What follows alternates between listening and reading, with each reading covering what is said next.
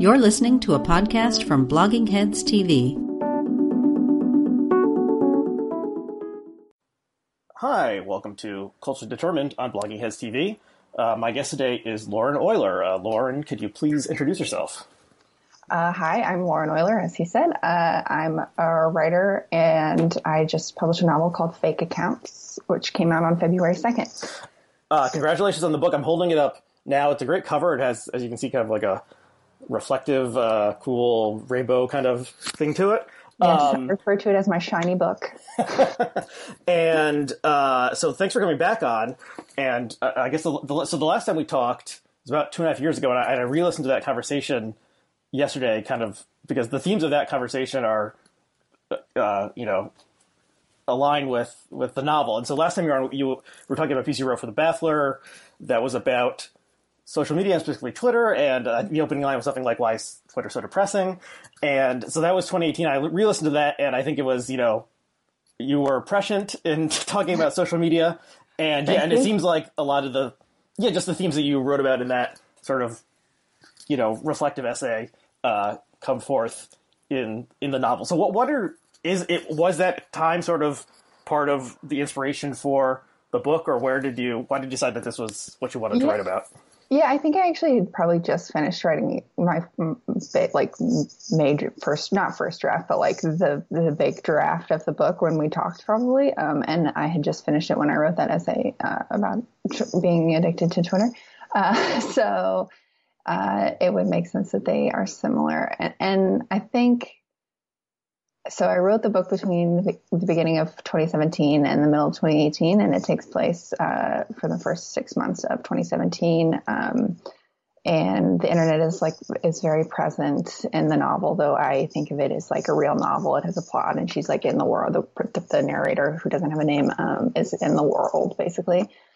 And I think, over time, the internet has only gotten weirder and more annoying and more terrible. I don't know if do you feel that that's true? Oh yeah, I mean, definitely more terrible. I mean, it's weirder. I guess I would say so too. I mean, things that were once sort of charmingly weird about it, the charm has gone out of it, and it's more like grotesquely bad. Yeah, and sometimes, we've all been sort of trapped on the internet for a year now because of the pandemic, and sometimes I'll see people saying positive things about Twitter, and I'm like, you do not know what you're talking about. You need to stop, because you are going to get burned so hard by your presence here. And it really makes me mad when people say that they like Twitter, because I just think you don't even know what is going to happen to you. I guess maybe it's useful to say the novel is about a woman who searches through her boyfriend's phone while he's asleep at the beginning of Trump's presidency and finds that he's an anonymous conspiracy theorist who has a popular account on Instagram where he posts conspiracy theory memes. And she decides to break up with him, but before she can, this is a little bit of a spoiler, he dies.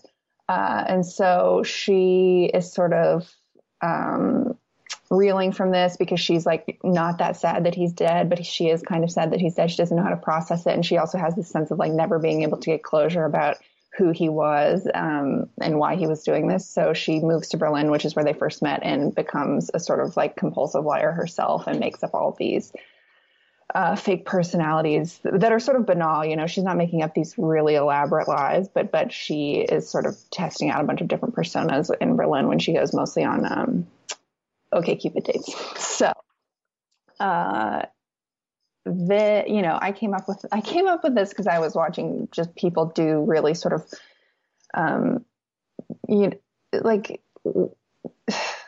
banal, kind of pathetic, persona building online, right? I was observing the sort of day-to-day quotidian, social dynamics of Twitter.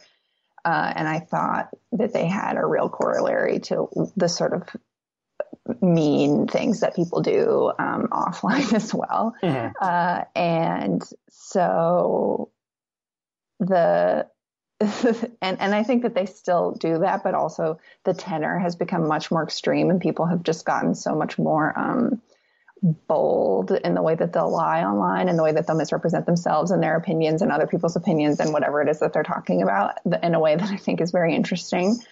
And sometimes, I mean, I don't know, sometimes I wish that I had made my book like more extreme, though I think people who are not familiar with the dynamics on Twitter are sort of doubtful that people could act the way that they do in the book. I don't know what your take on this is, but I see it as extremely realist.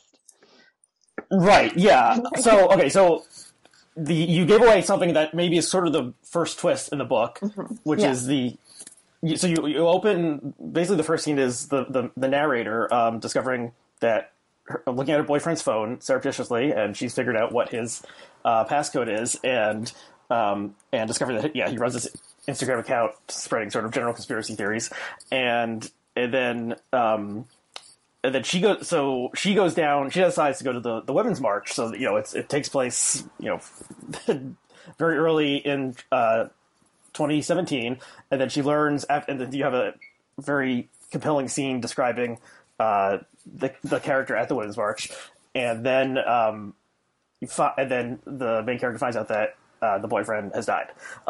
And this I read one or two reviews of the book, but didn't want to get spoiled, so didn't delve. I haven't delved too deeply into everything else, but you're fine revealing that happens. Yeah. And okay, so that's interesting. Well, I think some reviewers do, and also whenever I write book reviews, I'm always like talking about the very end. So I think it's only fair that I talk about what happens in my book, even if, Okay. So, so it's interesting. Spoiler on the. Yeah. So there's, okay. So there might be some spoilers we discuss here, although we'll try to give some warnings if maybe spoilers towards things late in the novel. But, because I think I generally do like, I'm not like a crazy spoiler person. Of course, this is not like, Avengers Endgame or something where we're like looking for the big twist, but there are some twists and turns. So, okay, so you were writing it in 2017. So you must have been, why did you decide, like, you're writing about the exact moment, and things that are, very, very close living memory? Yeah, I think that I first of all, hated the idea that you couldn't write fiction that sort of deals with very contemporary issues, that you couldn't write it like as it was happening now. And there have been some authors that do this. Ali Smith's quartet of novels is very contemporaneous with, I think it deals with like 2016, 2017. And Olivia Lang has done it as well. But I really wanted to write like something that feels like a novel in the sort of classic traditional sense, that like there are characters in the world that are described, there are scenes, we see the character, moving through the world in a way that is described with long paragraphs, and there's a narrative arc. So there was this just sort of like contrarian impulse that I had to do it. But also I think that the way to solve that problem, like the resistance to writing about things that are happening as they're happening, is that they will change. But if you keep it very close to, I think that if you keep it very close to specific, a very specific small time period, then it inevitably reads true because it did happen. It becomes historical rather than like contemporaneous. And I also just think that whatever we call contemporary lasts a lot longer than we actually feel like it does as it's happening, because I think when you're living so much online and you're constantly reading the news and you're sort of watching things change really rapidly, you get the sense that the world is so crazy and you can't keep up. But actually the things that we talk about, 10 years ago are not that different actually than the things that we're talking about now, which is quite depressing. And I mean, also like, if you really think about it, the things we were talking about in 1975 are not that different from the things we're talking about now. So that's why I did it.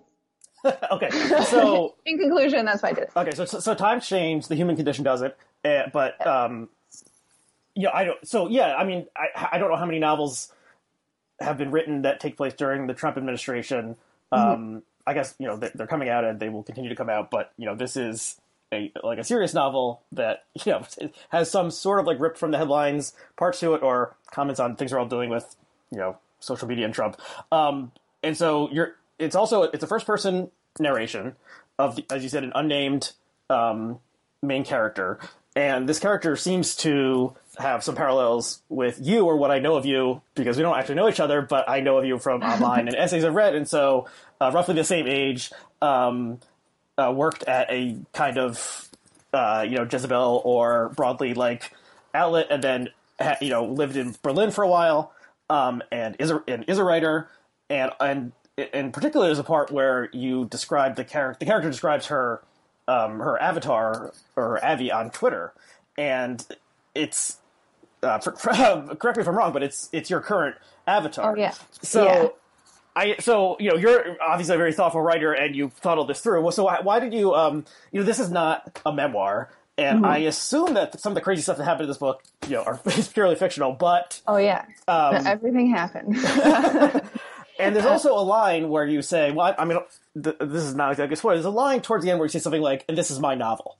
And I was, so there's some metafictional, not games exactly, but you're playing around with stuff in Lauren Euler, and we talked in the episode we did 2.5 years ago. We talked about was your Twitter persona and your real life persona, how are they related? And was at Lauren Euler, all lowercase, the same thing as Lauren Euler, the living, breathing person. And so I don't know where I'm going with all this, but how did you conceive of that? Why did you decide to include these parallels to your real life? And should we think of this character as Lauren? Because, in my mind's eye, as I was reading it, I couldn't help but picture you walking around, and thinking these thoughts. Yeah, of course. And I think, no, I don't think you should think of it as Lauren. I think you should think of it as a version of Lauren that she projected into a fictional space, right? Mm-hmm. Like, of course it's not me.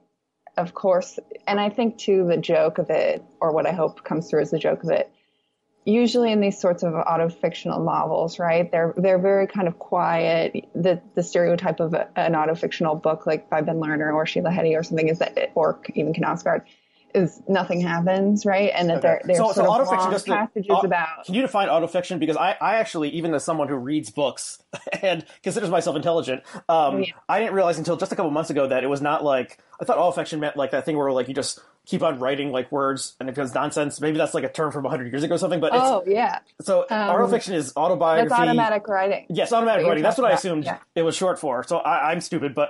No. So how would you define... There's something interesting about that conflation, though, because I think like when you write this way, it does come a lot easier because you don't have to, you have the character already. Like you don't have to come up with details. And I think that's why it's very compelling for someone to work in this way, because you don't need to like worry about making it realistic or believable because you already have it there. Right.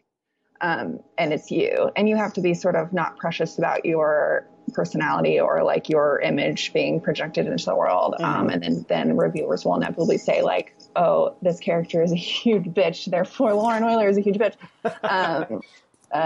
And whatever, they say that. But they're not right. and I think that is an example of like falling for a very easy trap. So keep on going. What is autofiction?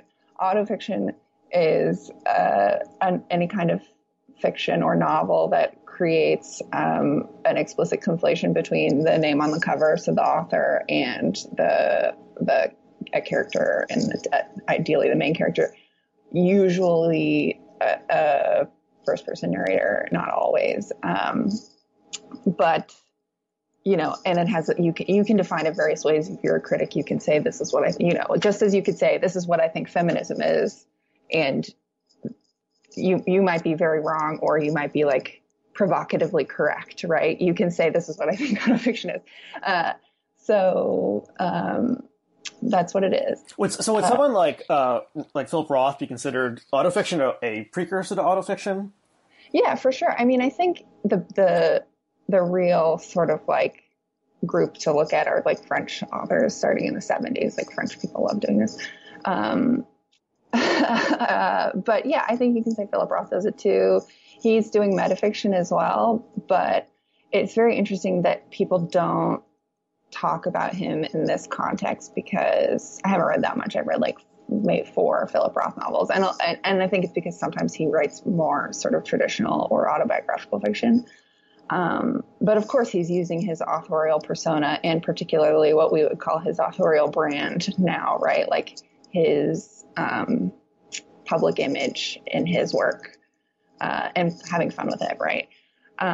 So I think it's particularly popular now, and people like sort of reach for it now because we're really used to thinking about public figures in this way when we see them online, right? Because we all understand in the same way that we all sort of understood that reality TV wasn't really real. Like, we all understand that everyone on Twitter is like is not fully representing themselves in some way, right? And we're often reading them like characters in a novel, I think. So you hear people talk about the main character of Twitter, and you don't want to be the main character of Twitter, right? Like, every day there's a new main character, and you don't exactly. want to be it. I think that there's something really natural in the way that that we read social media. So I wanted to play with that basically, and like use my own thing. And I understood too that because, you know, I am around, I guess, online, there are some people who would like have an idea about me because of my being around for so long. And I didn't want to like that's not the point of the book. And I think that you can read the book without caring who I am. And I would encourage people to not care who I am. But if you do, there are like fun little jokes, right, for you to enjoy. Okay, so something like the Twitter avatar, the description of your Twitter avatar would be something like that. Yeah. And I think too, like, I think something that you realize when you're writing a novel, and that's really fun, is that you can like have an impulsive thought, like a really like, in my case, you can have just a sort of like mean or like overly emotional thought or something. And if you were writing nonfiction, you would need to parse it and think it through. I mean, a lot of writers don't think it through, but like I would, you know, come up with a qualified, accurate way to say whatever I'm thinking if I'm writing nonfiction. If you're giving your thought to a character, it just contributes to their characterization, right? Especially if you're seeing the world through their eyes and you're sort of like in their consciousness, as people will say.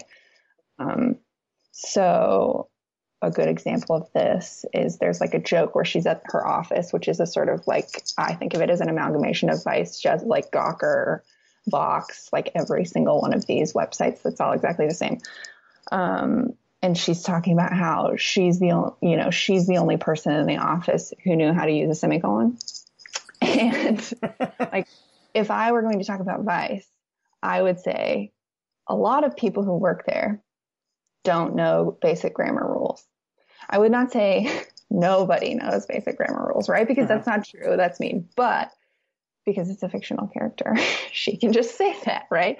Right. And you published a piece in the Times Magazine just a week ago, I think, about the semicolon, which we'll link to, which was a entertaining piece. Thank you. And also, I was very happy that everyone felt that it was nice. No, I'm a semicolon fan as well, and yeah, you people, you know, often don't use it correctly.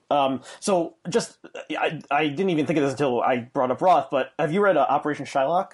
That I have not read that one. Okay, so that is in some way there's some parallels to that in your novel, and just in brief, it's called something like Operation Shylock and a Confession or something, and so he sets it up saying like okay, I've written all these books with various like versions of myself, but this one actually happened. But then all these absurd things happen where there's like another guy pretending to be him in Israel, encouraging a reverse diaspora of all the Israeli Ashkenazi Israeli Jews returning to the countries of their original origin, and all these crazy things are happening. So it's very metafictional, and he's like recruited to be a CIA spy, and so it's all made up. But he plays this one straight, and he's very much playing with his public persona and a bunch of, you know, as this guy who wrote, you know, outrageous popular novels, and everyone thinks he's like a sex pervert and stuff, but really he's kind of like more or less a mild-mannered person, etc. So, yeah. So, okay, that book came out in the late '80s, I think. So this has been going on for a while. But I mean, are you doing interviews where someone says, "So what was it like when your boyfriend died?" No one has asked me. I think nobody thinks that my boyfriend died, right? Okay. Which people though have asked me, and quite surprising context, like, are you your narrator? Like things like that. And I think also sort of read the book as if it's as if everything she's saying is like my essential belief, right? And I think that is not what novels are for. Call me crazy. That's just not, I think that you have to read it like a whole, like as a whole thing. You have to, and I think that Roth makes that assertion as well, right? Like he's, by saying, this is really me now, I understand that you have thought it was me at various points, but now I'm really telling you the truth. And then he goes on obviously fictional rampage. Yeah, I'm recalling at some point, so Portnoy's Complaint was this huge sensation when it was published, and if you haven't read it, a lot of it is about masturbation, and he was like interviewed, I think this happened, he was not on like Johnny Carson, but he was on some TV show, and the host is like, I don't know whether I should shake your hand, implying that he had just been jerking off or something backstage, and so like the conflation between when you're right in a somewhat autobiographical vein, even though it was pretty clear that Portnoy was like outrageously over the top kind of thing, and this doesn't go that crazy. Okay, so how did you?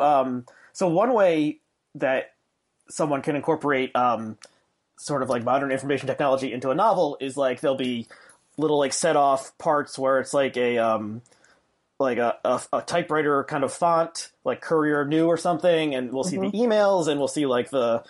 Maybe there'll be some underlined parts that are meant to be links and stuff, or like tweets and stuff. And so you didn't do that. It's basically all, paragraphs and some dialogue.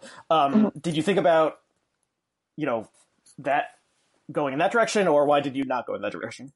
Thank you for noticing. I very specifically did not go in that direction. I think, one, because it's just much harder, I think, to maintain, like a pleasurable and also believable style or tone when you're inserting sort of text messages or emails. You have to really like get it right. And I think it's quite, it often is deflating. But also I wanted the book to be like the narrator is really telling you the story herself. And I wanted you to feel like she's really speaking to you. Not that you're like in her head necessarily, but you're like in her space.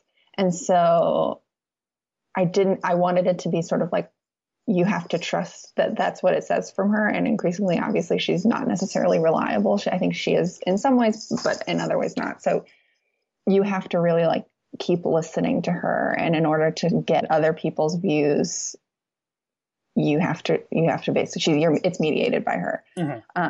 So that's more or less why I did it, I think. Okay. And also I hate the font. Yeah, playing with fonts, I mean, I guess that's an old trick at this point, and there were probably even like, Michael Crichton novels or something that had, like emails typed out in Courier New. So one thing, I've only had a couple of people who I'm talking about their novels on this program, but one thing I'm interested in generally is names of characters and how you decide that. So your main character doesn't have a name, so why did you decide that? And then the other character, so Felix, the boyfriend, I'm interested in how you decide that. And then there's a couple other named characters. There's a Nell, there's a Frida, I think. Oh yeah. How did you decide on these names? But especially, why did you decide not to name the main character?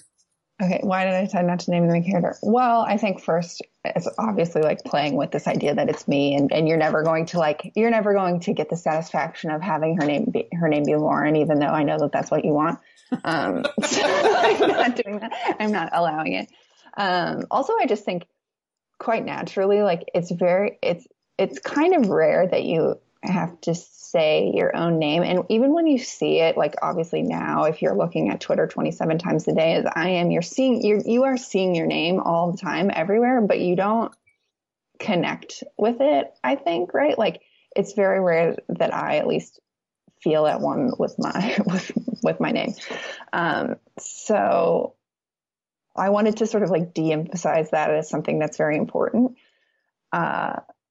by not naming her. And then I think too, there's the thing at the beginning where she's snooping through her boyfriend's phone, and she looks at his texts with her in reverse, right? So like if you have an iPhone, your texts are usually blue, and the person you're talking to, they're gray. And so she sees her text gray and like sees her name, and she's like has this dissociative experience where she's like, I know that I talked to him earlier, but I just feel like any other person in the world. So I think that by not naming her, it also sort of emphasizes that experience. as for the other characters, yeah, I mean, I think it's very hard to it's very hard to name people in a sort of accurate way. I think Felix is a great name. So Felix means happy in Latin, right? Sure. I mean, sure. I mean, I could be wrong about that, but yeah, I think maybe, I don't know. I didn't think. I mean, it just is sort of like a lot of the characters are part of this like post middle class bourgeois creative like global. This is a lot of descriptors, right? But like I think of them as the sort of international millennial creative precariat. So they all like are on the internet. They all like are very sort of with it. And they often, travel a lot, and she meets Felix in Berlin. He's a pub girl tour guide at the time. He's an artist. She's a writer. She's a blogger. It turns out he's from LA and has sort of like, creative parents. So that's what kind of name that is, right? Like it's a good, solid, like respectable name, but still kind of interesting. And Nell, similarly, I think it's a kind of, it's sort of old fashioned, but now has enjoyed a resurgence among this sort of class, right? Do you think that? Well, I mean, Nell made me think of Little Nell from Dickens, and there's also that movie Nell that came out in the early 90s.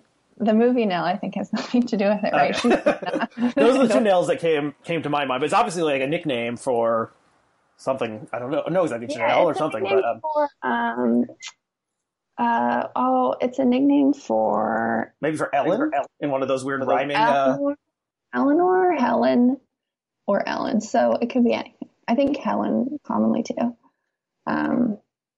But yeah, and I think there are lots of characters too that don't have names, right? That just sort of pass through, and she often is identifying people that are there for just a little bit by like their national. In Berlin, she's always encountering people from various countries, so she's like talking to the Brazilians or talking to like a French project manager or like a Swedish marathon runner or things like this. So right. she is sort of presenting them as in a sort of cynical as they appear to her kind of way. Right. Okay. So,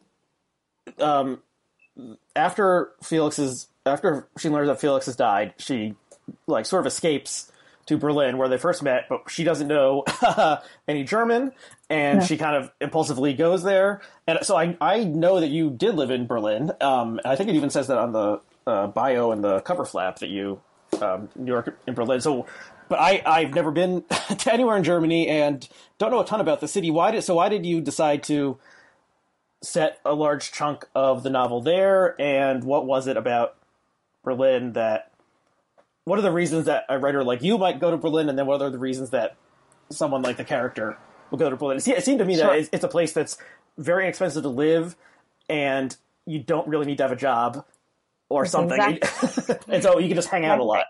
And you also don't really need, and I think one of the things that's interesting to me about it as a setting is that as an expat, you don't really need to speak any German at all whatsoever. You don't really need to like invest in learning anything about German culture, where if you were in a country that is not considered part of the West, you would be there would be a sort of guilt apparatus like around you where you would need to be participating and not like exploiting in some way. Whereas I think there's this idea that if you move to France or move to Italy or move to Germany in particular, you can just take, right? And that's kind of a feeling. Yeah. Wait, this just popped in my head. Did you see the story that went viral a month or two ago of this American woman who was in Bali, who went to Bali and was like, oh, Bali is so great for expats, and this woman is African-American and also gay, and she's like, this is like paradise. And then like within 40 hours, her whole like life unraveled because this thing went viral. Yes, right. And she was talking about how it was great, and actually she didn't seem to know that it was something like she didn't seem to know that in Indonesia it's like illegal to be. They have horrible laws against homosexuality. Is that right? Yeah. So it's something like that she was treating it as sort of this post identity paradise yeah. where like she could just live her life with her girlfriend or whatever, and everything was perfect, and then people were like, you're a colonizer, and then somehow she got like kicked out of the country or something. It was something like an anecdote like that could have ended up in your book, I feel like. Oh, for sure. I mean, so I don't want to be saying things about Indonesian LGBT rights that I don't know about. So I'm just looking at the Wikipedia because I'm not, they're not, okay. So you can't get married, basically. You have no legal protections. And, okay, so it's not criminalized though. Okay.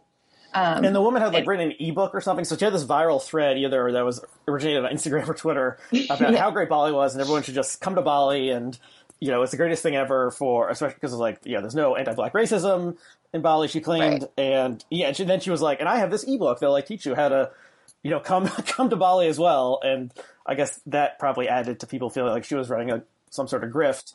And well, she probably was. I mean, I think too, like the expat business thing is a grift everywhere, right? Like you can pay, and sometimes she's doing.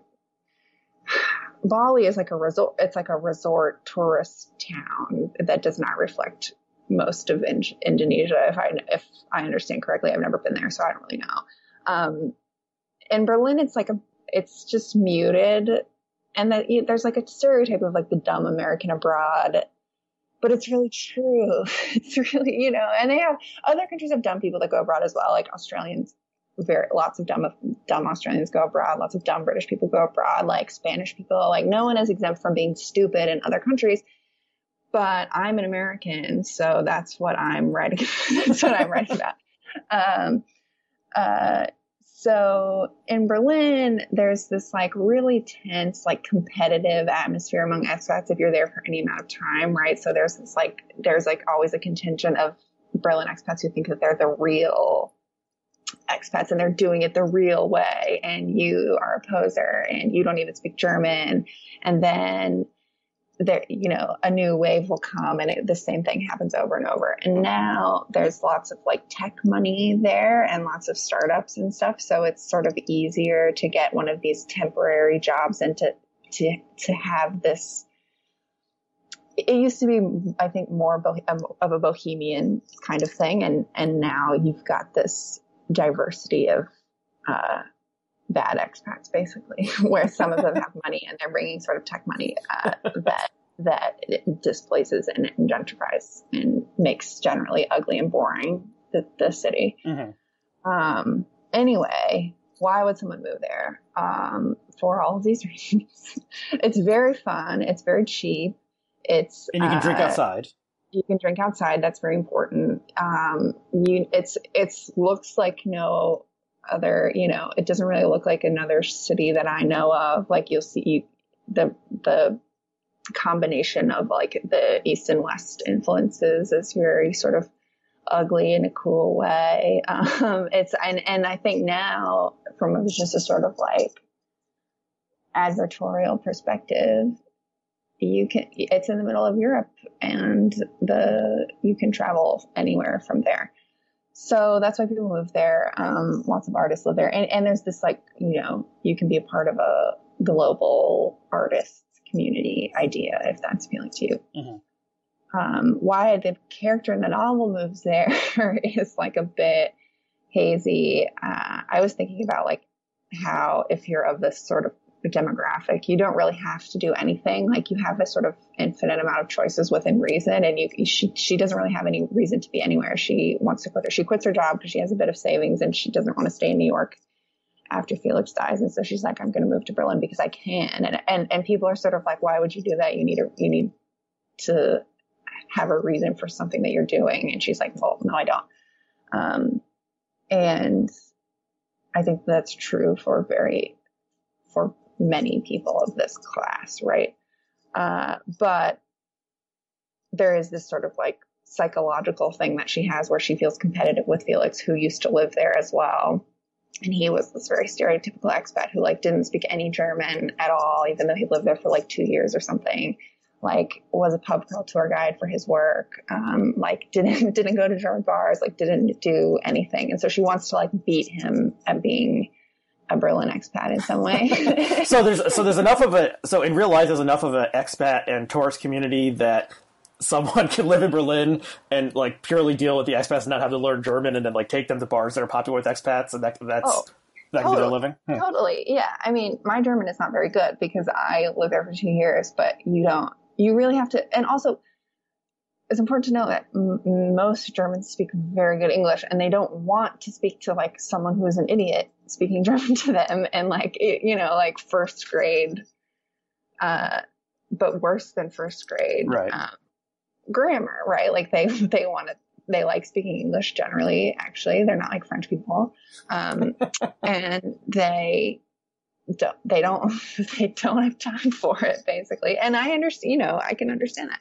So it's very hard to learn German there. Okay, so part of this section is there's a kind of a set off about 40-page section in the second half of the novel that is somewhat stylistically different than the rest of the novel, and it may be, and I had actually, I guess in the review or two I read, I did see some references to this, and so part of it made me think a little bit of like a Tumblr or something, because you had sections of varying lengths. Part of them were telling the continuing story of the main character, especially as she goes on OkCupid and Tinder and goes on a bunch of dates where each one she like invents a new backstory and persona to tell the guy.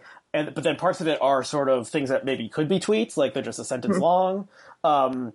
So can you talk about both that section, sort of breaking the previously established, more or less, first person narration style, but also the,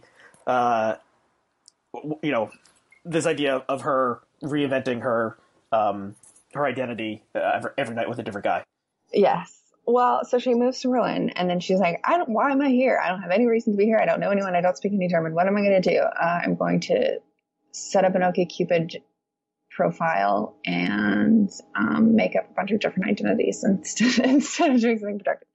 So she also gets a job as a babysitter, and her job is to walk these twin babies around Berlin in the morning. And she's listening to a podcast while she's walking the babies around.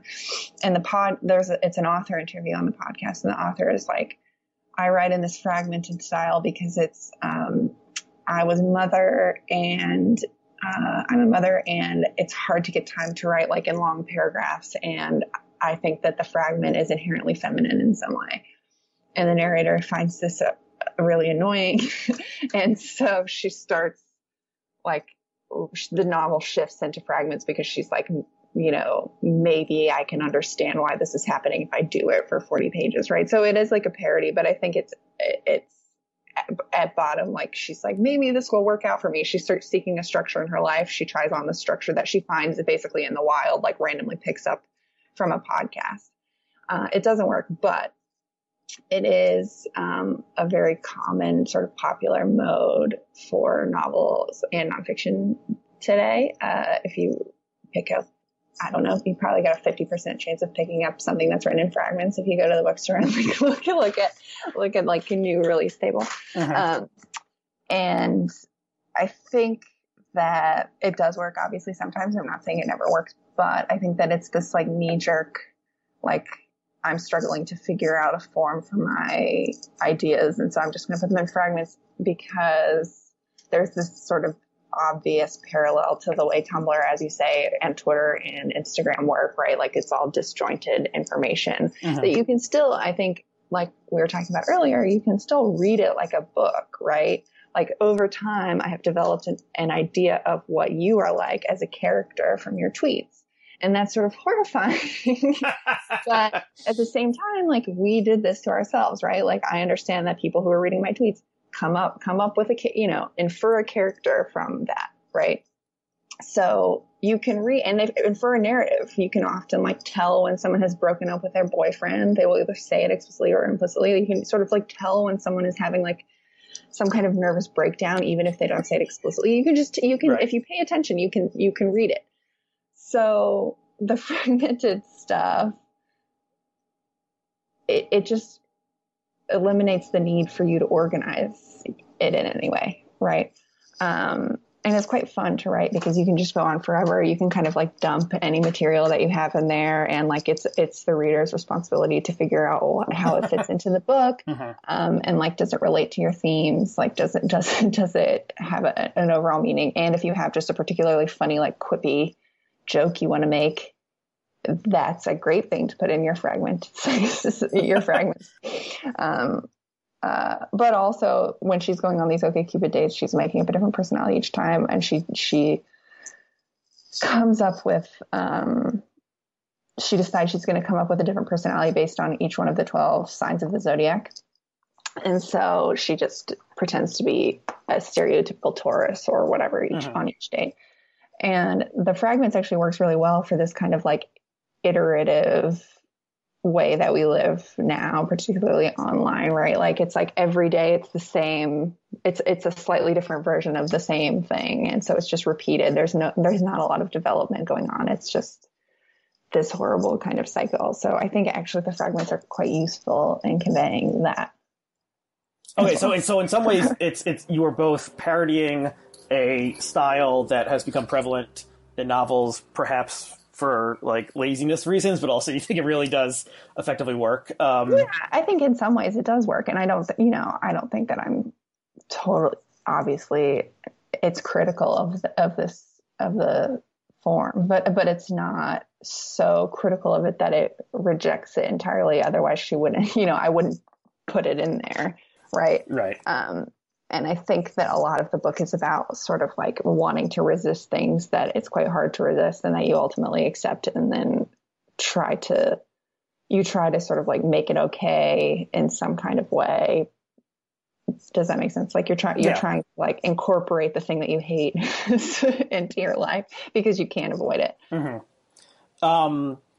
So speaking of Twitter personas, I think so in this episode that I mentioned before from late 2018, I think you're kind of saying like you wanted to get off Twitter, and as someone who has not managed to do that and is probably on more than I was back then, you're definitely not on as much as you used to, and so thank you for noticing. Yeah, but I think I said back in this first episode, I was like, oh, you're an entertaining presence on the site, but of course the site itself is inherently bad and like ruins minds and it has all these horrible incentives that makes people act in insane ways. So how did you, so I assume in some ways you were on there gathering string or whatever and getting, sort of ideas for the book. And are you basically done? I mean, obviously you're in self-promotion mode because you're selling a book, but are you sort of done with social media? And if so, how did you manage to escape its grips as someone who was very online for a while?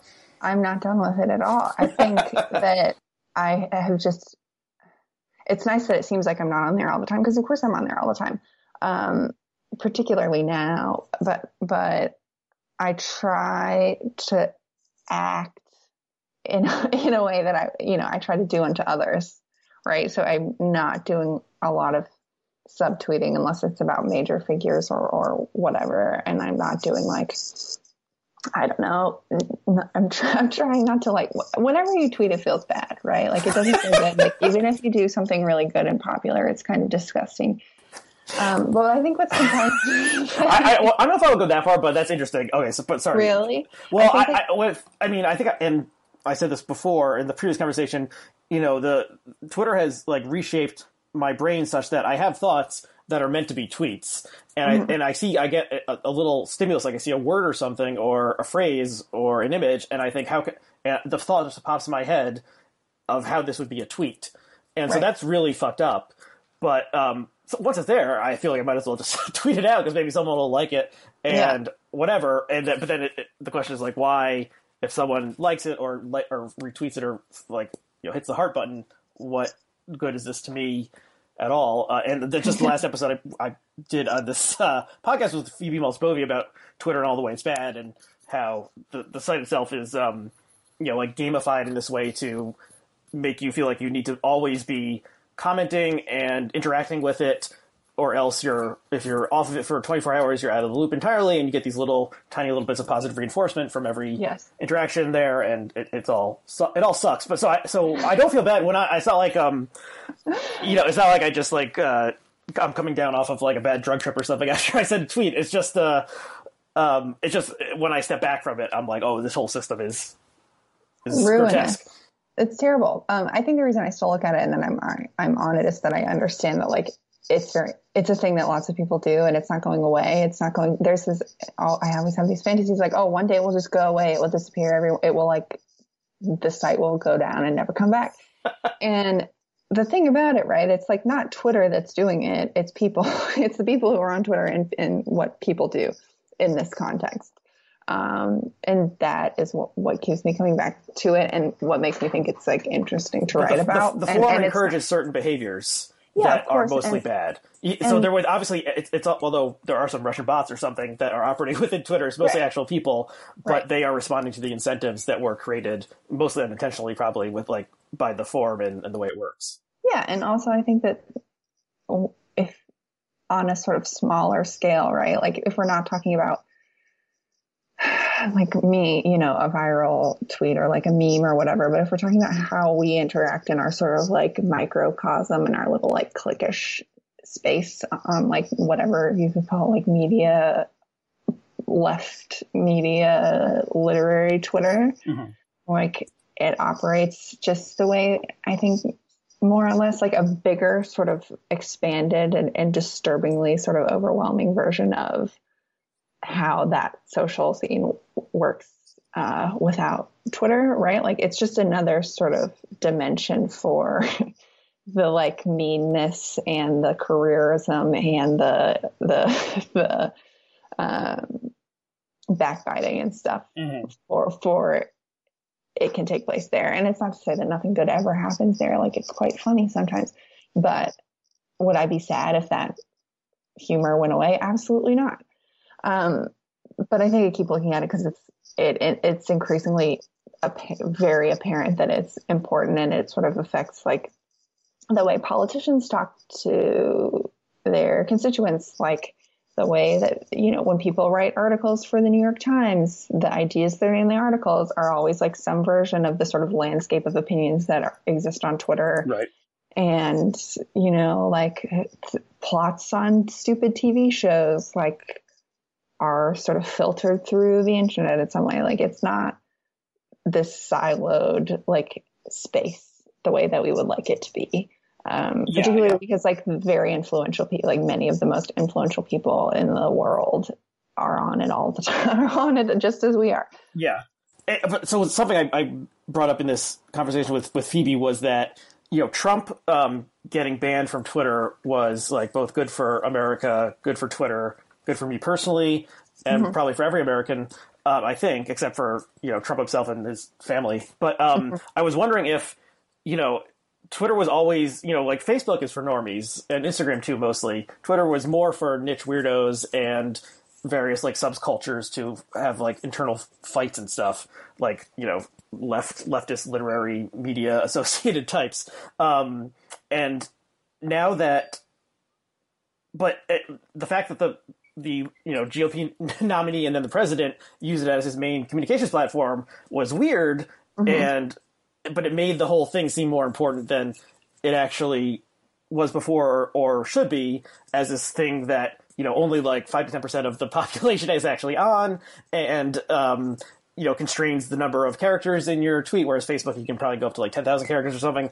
So now that Trump is gone, I put forward maybe the hope that Twitter will recede in the national consciousness and become more like what it once was, which is the weird niche site for people to make jokes and fight with each other, but it's not like we're all waiting for the next crazy thing from the leader of the free world to come forth. Do you have any thoughts about that? I think that it's not. I think the idea that like what like only 15% of Americans are on Twitter or something, great. That doesn't how many Americans are if what percentage of the most influential Americans are on Twitter is like quite as much larger. And I just think you can't like, I don't know, you can't escape. It's not going to be this like fantasy of the weird internet where everybody can go hang out, right? Like nobody actually wants to hang out. That's not what people want to do. So it's not like Berlin. They want to be influential and powerful and like destroy their enemies. That's what we're like. Okay, so Twitter is Manhattan, not Berlin, is what you're saying. Well, I mean, also, I think something that's interesting about Berlin is that the people there are not on the internet in the same way, generally speaking. Obviously, whenever I'm talking about Berlin, I'm making huge generalizations, but it's just not as much of a thing. So it's compelling. It's very compelling for that reason. But will it last? It just seems I tend to have a pretty cynical view of people and like the way that systems of people operate. And I think that like once the possibility is there, someone is going to take it, right? So I think in politics, we see a lot of liberals sort of having this like, you all need to do your part to like wear a mask and like do the right thing and help us all out or whatever. And you have to, I tend to think you have to assume that most people are not going to do their part if they don't have to, right? Like you have to have some kind of like system in place to create the outcome that you want. So when you're thinking about Twitter, like, yeah, some people will be nice on Twitter and post funny memes and there will be cats and stuff, but like there will always be a population of people who is out for blood. So right. Okay. But I guess just the people that you think, right? Like they're mixed in, right? It's not just like, oh, these horrible guys are the bad parts and once we root them out, like, no, there's all sorts of bad things that are I agree. And I think, yeah, I think like I said, the incentives that, this is like sort of a materialist reading of Twitter, the incentive and the like, based in superstructure, whatever, create the opening for people to act a certain way and get rewarded for it. And it's not that they like are inherently some horrible person. And if you met them in real life, they're probably more or less normal, but, the system, rewards this sort of antisocial behavior. But here, I have a question though. Okay. So let's say you meet someone in real life, quote unquote.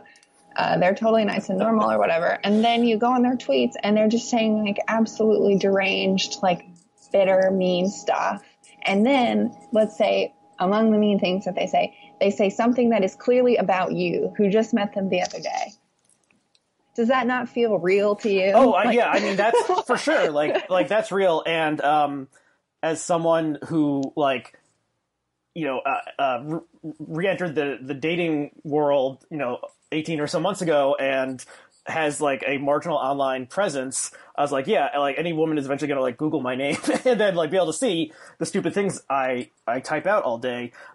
So yeah, and I mean, of course, the precipitating event in your novel is sort of discovering that someone who the main character thought she knew had this other entire persona or life or something, or this fake account that he was operating, and she had like no sense of where this came from or who he really was. So I'm not saying it's not like real. I'm just saying that, especially, it makes a lot more sense for people to spend time on Facebook because everyone's on Facebook and their mom and their grandmom are on Facebook, and that's exactly why you don't want to be on there. Well, the normal people. The freaks want to be on Twitter. Yeah. And so, but a lot of normals, a lot of normies came onto Twitter because they were either pro-MAGA or anti-MAGA, and they thought, like, this is where I need to be to fight for my cause. I think they're going to drift back towards their hobbies or something else, normal life, now that this sort of insane, extraordinary period of American history has seemingly ended. Right. And I think, yeah, it will be more like Twitter is the weird niche site for weird things that happen, and not like the things that happen on there are important because the president spends all his day looking at it and typing his insane thoughts onto it. Yeah, but what about Elon Musk? Well, he's not president yet, and yeah, he doesn't have to be. They don't have to be president to be like, very powerful. And thankfully, since he was born in South Africa, he can't be elected president of the United States, so that's good. But yeah, so maybe Musk is Yeah, I mean, Musk is another strange type of someone who, as far as we know, is super rich, but spends a lot of his time like shit posting and doing memes online, Yeah. like a weirdo. But I mean, no one, we weren't forced to think about Elon Musk every single day of the past 4 years, whereas we were forced to think about Trump constantly because his, malign personality inserted himself into our lives constantly. So I just think like the temperature is going to be lowered somewhat, and yeah, just people who signed up because they thought like this is where I need to be to learn about stuff are just going to fade away and go back somewhat to their normal lives. And of course. I think that that's true, but I don't think that that means that like it isn't very significant. And to bring it back to fiction, right? Like it is a setting where people are spending a lot of time and energy, right? Like, and doing things with each other. And that is, you can think of it as like like a bar, like if I wrote a novel about Ithaca, where I live now, like that's a setting, right? Like there are certain constraints and there are certain things that being in Ithaca produces, or like certain effects, and certain dynamics that exist. And that, Twitter is that way, or like your corner of Twitter is that way, right? Like if we were talking about media Twitter, it's like a very bad town that people should move out of. Yeah. But yeah. I'm not saying that it's not worthy of study or writing fiction about, and certainly like, there's probably going to be a lot more novels written about social media and online because writers are attracted to places where people are writing and exchanging ideas and stuff.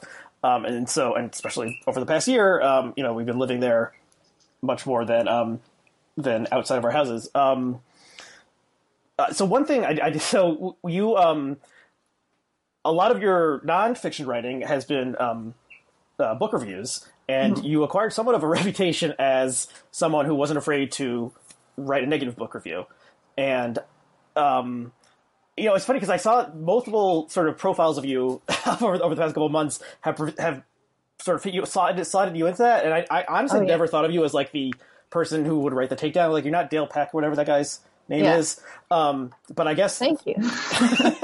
Yeah, so you're not like a hatchet job artist, right. But I guess you are willing to review Gia Tolentino's novel or short essay collection negatively, and whereas maybe other people were not for various reasons. So I assume you were thinking about this as your book was coming to be reviewed, and I think you've gotten pretty positive reviews overall. But how do you think about that as someone who is a literary critic, and now you have your first novel? And I mean, I think that like I do those reviews when I do them because I feel that like there's a value to the public conversation about literature in particular, and about books, and about like taking something seriously and taking writers seriously when they are writing a certain kind of book, right? Like I'm not writing about YA, or I'm not writing about books that serve a different purpose, right? Like I'm writing about literary or ostensibly literary figures who are producing work that is like not contributing. You're not contributing anything, right? In my view. And so I think that when I think about my book, I'm like, well, yeah, of course someone could pin it if they wanted to. And that's fair. And I think that that's good. That's like evidence of a healthy literary culture. And what I've liked is seeing that like people seem more comfortable discussing it, like kind of openly, in a way that I don't really notice with lots of other books. And that's probably because I like, you could say like set myself up for it or whatever. And I am probably like uniquely prepared for bad reviews in a way that other writers might not be. And I think I find it quite easy to ignore or like accept and move on from criticism because of that, right? Do you generally read your reviews? Yeah, but I happily gotten kind of bored. So, because I'm like, I know what the book is. I know the book. So I'm like, you know, it's not to say that I look at all of them, but then if I don't need, you know, I just don't need to read them anymore because it's not interesting, which I think is probably indicative of something healthy about me, that I'm like, I don't want to read about me and my work. Right. And I assume, how long ago did you actually finish the book? I finished it in the end of 2018, and then I've done edits over the course of that time. Okay. So does it feel weird that you're re-entering this headspace and talking about work that you produced 2.5 years ago? No, I mean, I'm happy that it's still very relevant. Like the stuff with the Capitol and the stuff with conspiracy theories. When I started at QAnon didn't exist. Like, and the book finishes before QAnon even started. Right. So from that perspective, I'm like very happy. Yeah, so you're certainly prescient that people will be thinking a lot about right-wing conspiracy theories in social media. Yeah. Yeah. And I think that there are always like things happening in the world that make it interesting. You know, you can talk about it in a different way or think about it in a different way. And so that's very interesting to me. Yeah, I'm excited. I also have been waiting for it to come out for so long that now I'm like very excited to work, which is a new feeling. I have not been excited to work in like a long time. So that's good as well. You have to get like sick of your stupid like press tour or whatever. Right. But yeah. So I guess, you know, obvious question would be like, what's next? But, you know, I think when you first announced that you wrote this, I was like, oh, because I always just thought of you, and like I said, I only know your public persona. I always thought of you as a nonfiction writer, essayist, and critic, and then that you're writing novels. Like, oh, this will be interesting, and especially when I learned it dealt with social media. Do you want to continue writing novels? Are you interested in? Will the next book be essays, or have you thought about this at all? Or? I've thought about it a lot. I don't know what the next. I have some ideas, but I love writing novels. I think that I think in a way, anything that you want to do in criticism, you can do in a novel. So from that perspective, it's just a different way of thinking. So I'll keep writing essays, obviously. But I also like writing. I recommend writing novels. I think that they really make a lot of sense, particularly now. So I hope that the sort of idea that it's better to write nonfiction goes away, because I think that you can say a lot of things in kind of more interesting ways and like get them across better in fiction and particularly if you use a narrative. Right. And as a recovering English major, I would endorse that. So they're fun. They're just fun. I don't know. Yeah. I should have asked this question earlier if I was more organized in this, but are there books that you like thought about when you were writing yours, or not copying, but like something, a precursor or an inspiration, or something you were going for a similar, form or plot or something like that? A lot. There's a lot of very contemporary novels in it, like mentioned explicitly and also sort of implicitly, because it's set at this very specific time, and the narrator is like in the media and like reads contemporary fiction and sometimes writes about it. So I wanted to make her literary references feel realistic. And so like the way that we would talk about a book, right? The way we would talk about Ben Lerner, the way we would talk about El Fatiman, things like that. And so from that perspective, it's like very much in conversation with those authors. And then more historically, I think, Virginia Woolf is in there. Yeah, you have Mrs. Dalloway reference explicitly in there. There's like Dickens is in there too. There's like a little, not to give too much away, but I think the Easter eggs are very fun. Well, like you said, you have Nell. You have the character named Nell in there. Yeah, and I don't know. I think a book that I think about a lot and that I read while I was doing this is Mating by Norman Rush. Have you read that?